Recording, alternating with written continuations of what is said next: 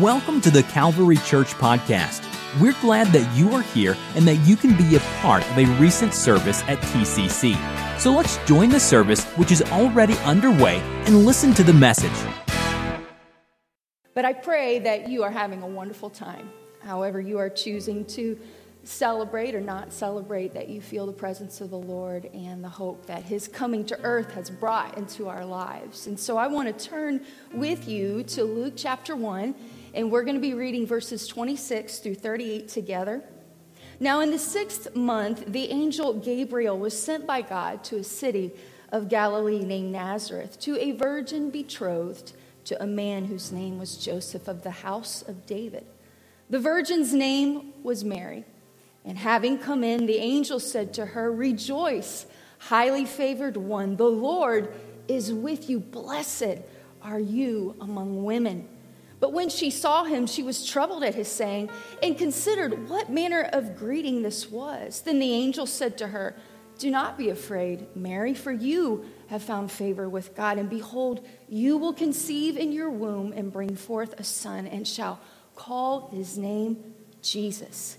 He will be great and will be called the Son of the Highest, and the Lord God will give him the throne of his father David, and he will reign over the house of Jacob forever, and of his kingdom there will be no end."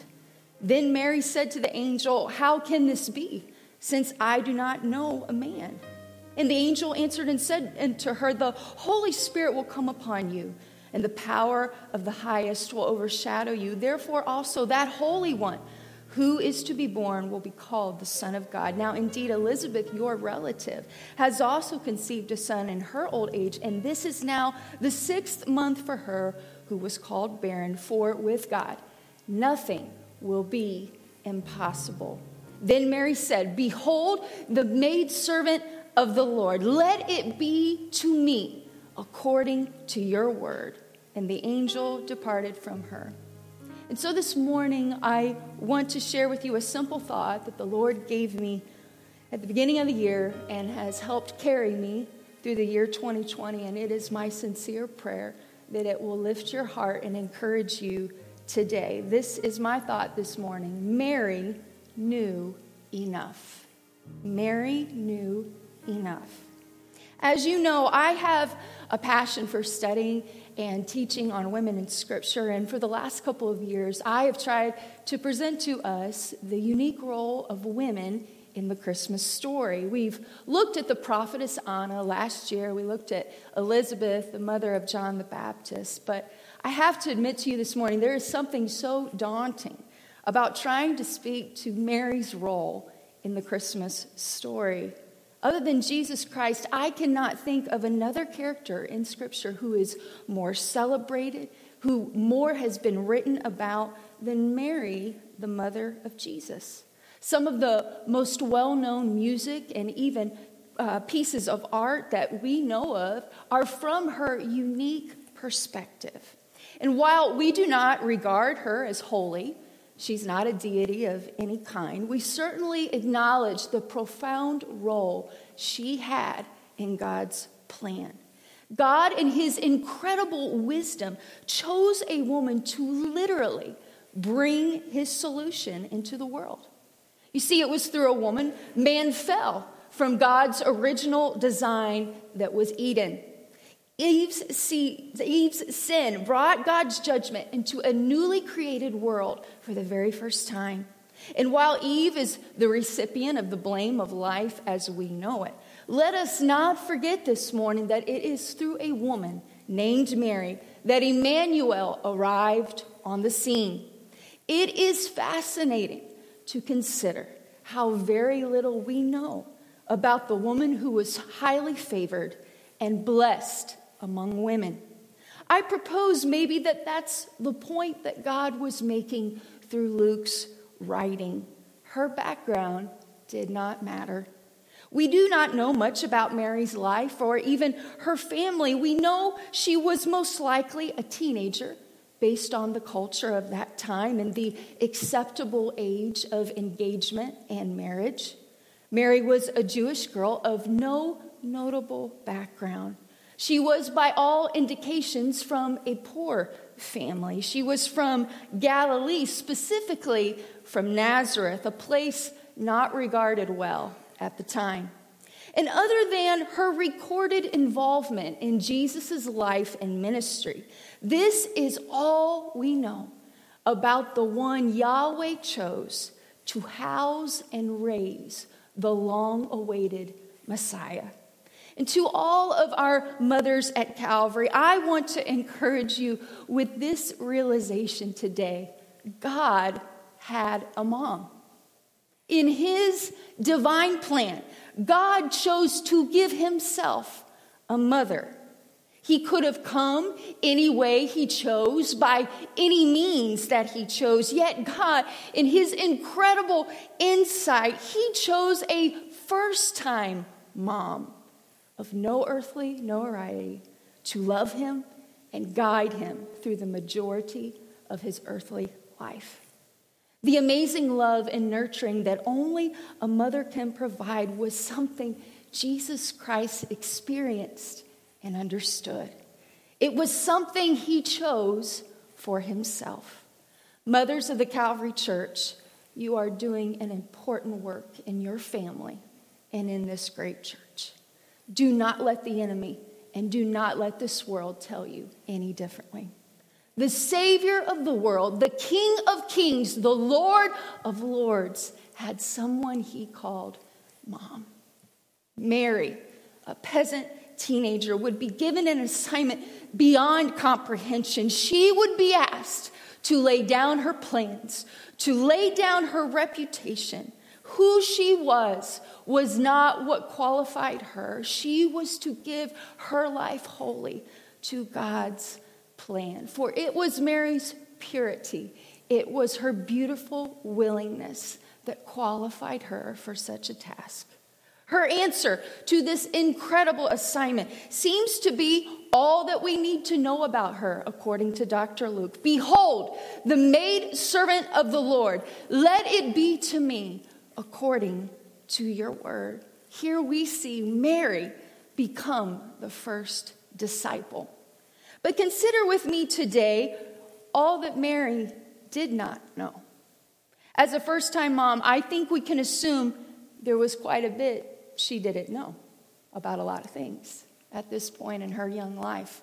It was certainly my experience, and I know the experience of others. There's nothing like the excitement and the fearful anticipation of having your first child. And I would say, thank God that we women do not know all that lies before us, not just in labor and delivery, but beyond the task assigned to us as mom. You see, I'm sure there were experienced mothers around Mary, Elizabeth becoming one of them in the next few months, who shared their birth stories and terrified young Mary. See, that's kind of a rite of passage in the female world, is your birth story. You men have fishing stories.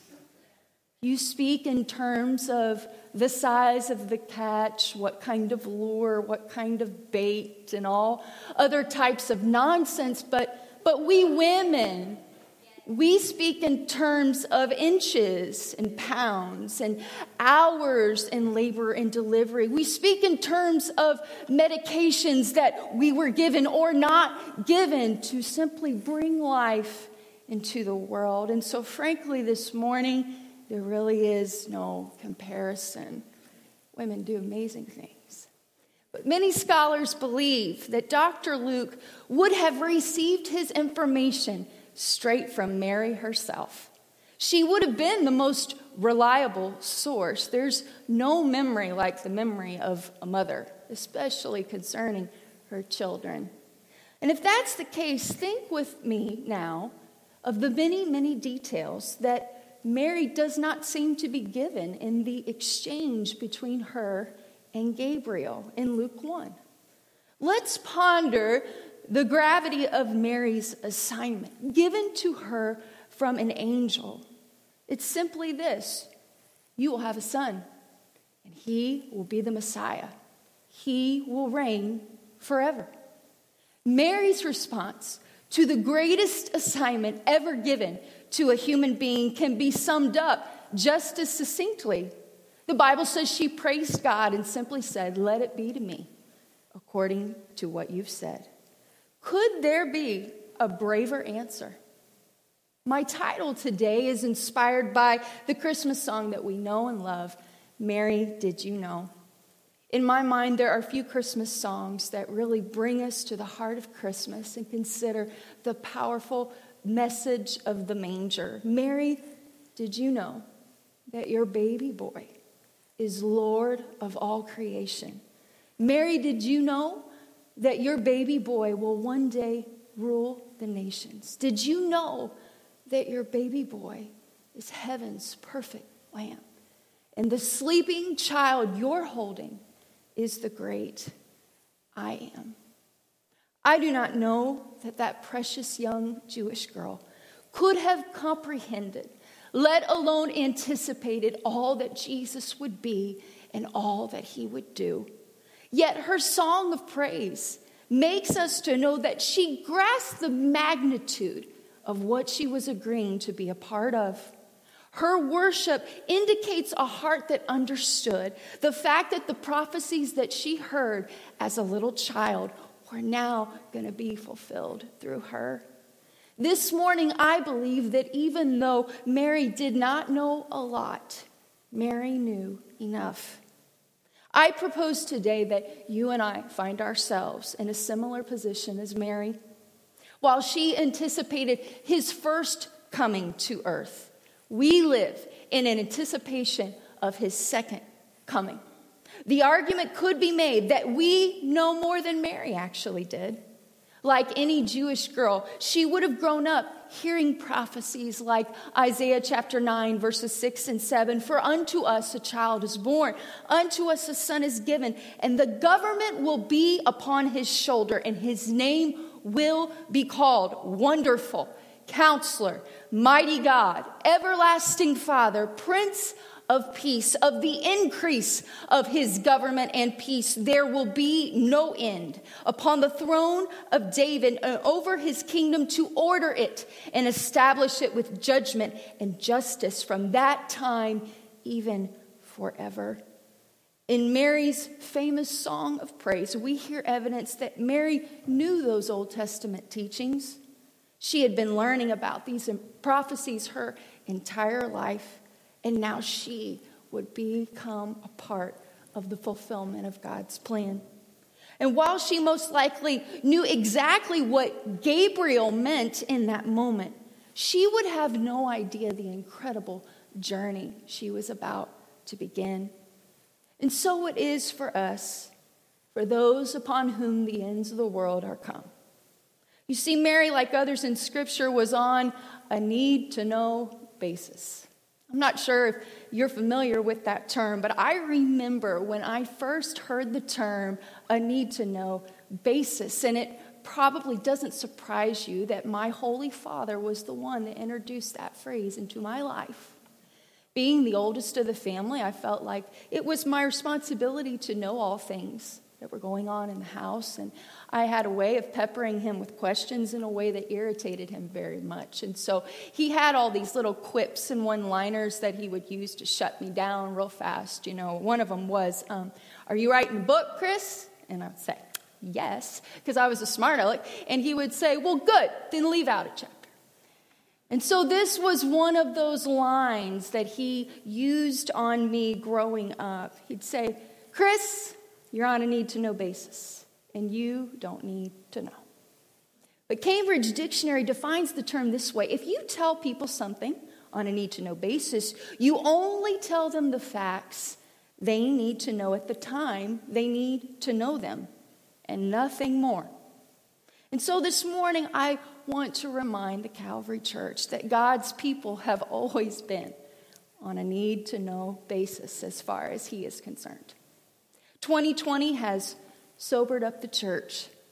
It has made us think about end times with clarity and even trepidation, if we're honest. And I would say more than ever, we are aware that Jesus is coming soon. The signs are all around us. The fact that this world has an expiration date has become more clear to us with every news cycle in the year 2020. There is more to this life, my friends, than our present experience, and thank God for it. And while there is much we do not know about the days leading up to the return of the Lord, I want to encourage you today that we know enough. We may not know the future, but this book tells you and I what we need to know. The coming of the Lord is certain. His word is being fulfilled before our eyes every day. Pastor Tom and I have been asked a lot of questions this year about the coming of the Lord and about prophecy. COVID, rioting, a wild election have made us consider what the scripture has said the last days will be like. This morning, we really don't know when COVID will be over. We don't know what our country will be like in 2021. And what we have learned this year is that things can change very quickly. But this morning, I want to remind us that Isaiah's prophecy is still our promise. He is still wonderful. He is still Counselor. He is the mighty God. He is the Prince of Peace, and the government is on his shoulder. And we need to leave it there. That word for shoulder, I've always been so intrigued by that imagery, and I looked into it this week, and that word for shoulder actually refers to the space between your shoulders. It was the place of burden in ancient times where you would do the heavy lifting and intense labor. And that really struck my heart to realize that the mess of the U.S. government and the rest of the world is something only God can carry. And we do well to leave it there. I implore you prayerfully, leave it on the Lord's shoulders. Release yourself today from the burden of trying to figure out when the rapture is going to take place. I would caution you as your pastor and your friend, be careful who you are listening to right now in terms of prophecy and these divine projections. I beg you, when you feel fearful and overwhelmed about what you do not understand about the coming of the Lord, get off the World Wide Web and get on your knees with his book, and the Lord will speak to you concerning these things. We are on a need-to-know basis. Our information is limited. We know what we need to know for the time being. And so today, if you're not sure what this word says, maybe in times of fearful trepidation, you can't remember what this word says, I want to share briefly some scriptures with you. The king's heart, Proverbs says, is in the hand of the Lord, and he turns it wherever he wishes. God's in control of whoever is in power today. 1 Samuel 2:7 says, the Lord lifts up and the Lord puts down. We get to vote, but God decides. As it was in the days of Noah, so will it be when he returns, Jesus said. In the last days, perilous times will come, for men will be lovers of themselves. Jesus said nation will rise against nation, kingdom against kingdom. There will be earthquakes in various places. There will be famines and troubles. Peter wrote, the day of the Lord will come like a thief in the night. The Lord will descend from heaven with a shout, Paul told us. But of that day and hour, Jesus said, no one knows, not even the angels of heaven. At the name of Jesus, every knee will bow and every tongue will confess that he is Lord. No eye has seen, my friends, no ear has heard the things God has prepared for those who love him. This is what we know this morning. And with each day, we get closer to the rapture of the church. Don't be distracted by your fears or the predictions of well-meaning people. We're on a need-to-know basis. What we know about the end of time was carefully calculated by a God who knows us and a God who loves us. Jesus said, "Do not let your heart be troubled." We know what we know, so we can anticipate his return. Not so that we are fearful and distracted by what's happening around us. He has overcome the world, and he is with you and I. No doubt, Mary must have gone back to her personal revelation that day as Jesus' fame grew.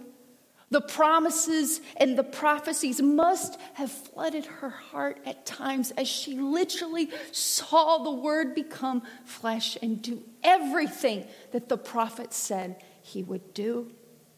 But how far did those promises seem on a day like Golgotha's hill?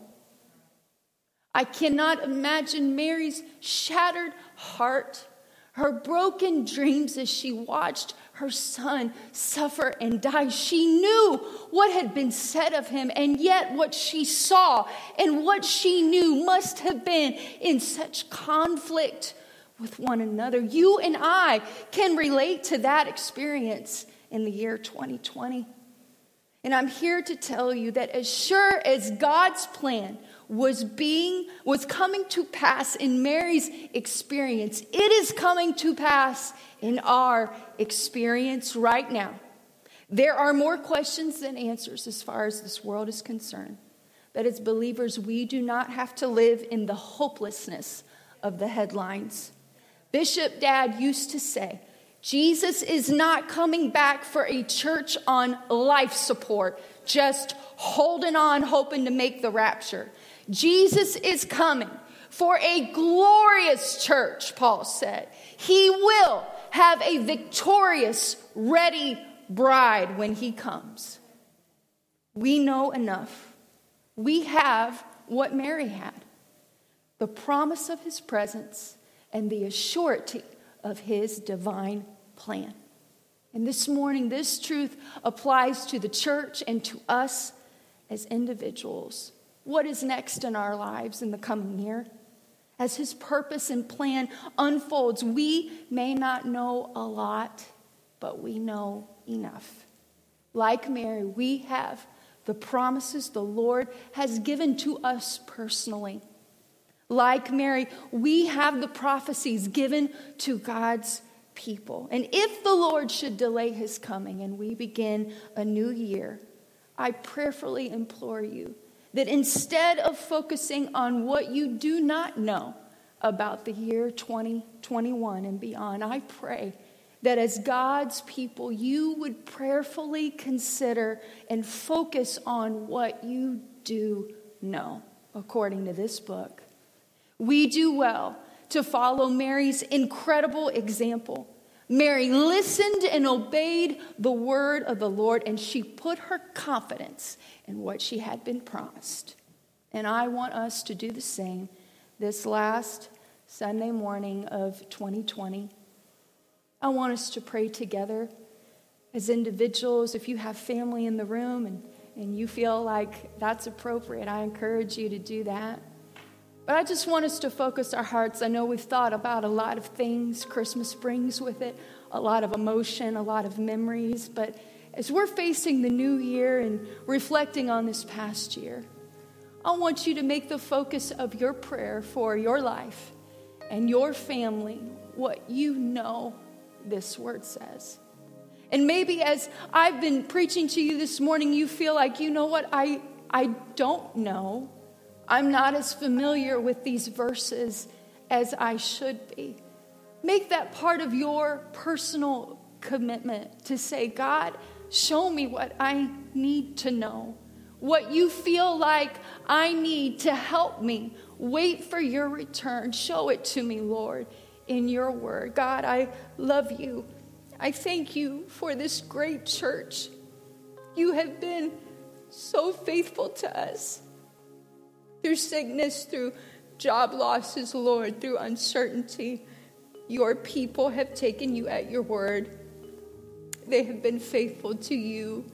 They have taken care of each other.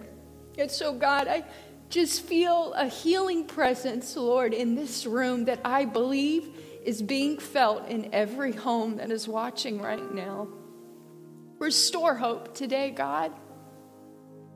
Take the hope that we've placed in individuals and ideas and slogans that we've been fed this year and put our trust back in you where it belongs.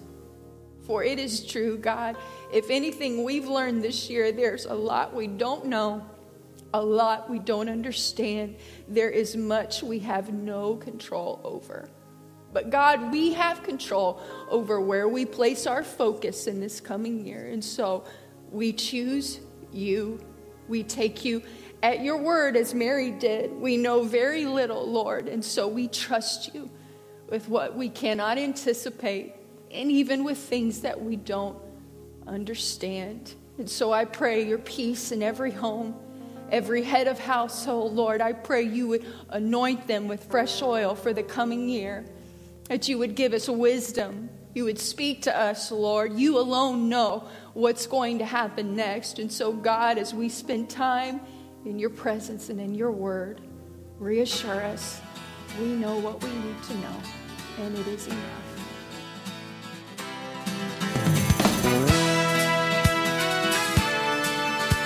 This podcast was brought to you by the Calvary Church in Cincinnati, Ohio.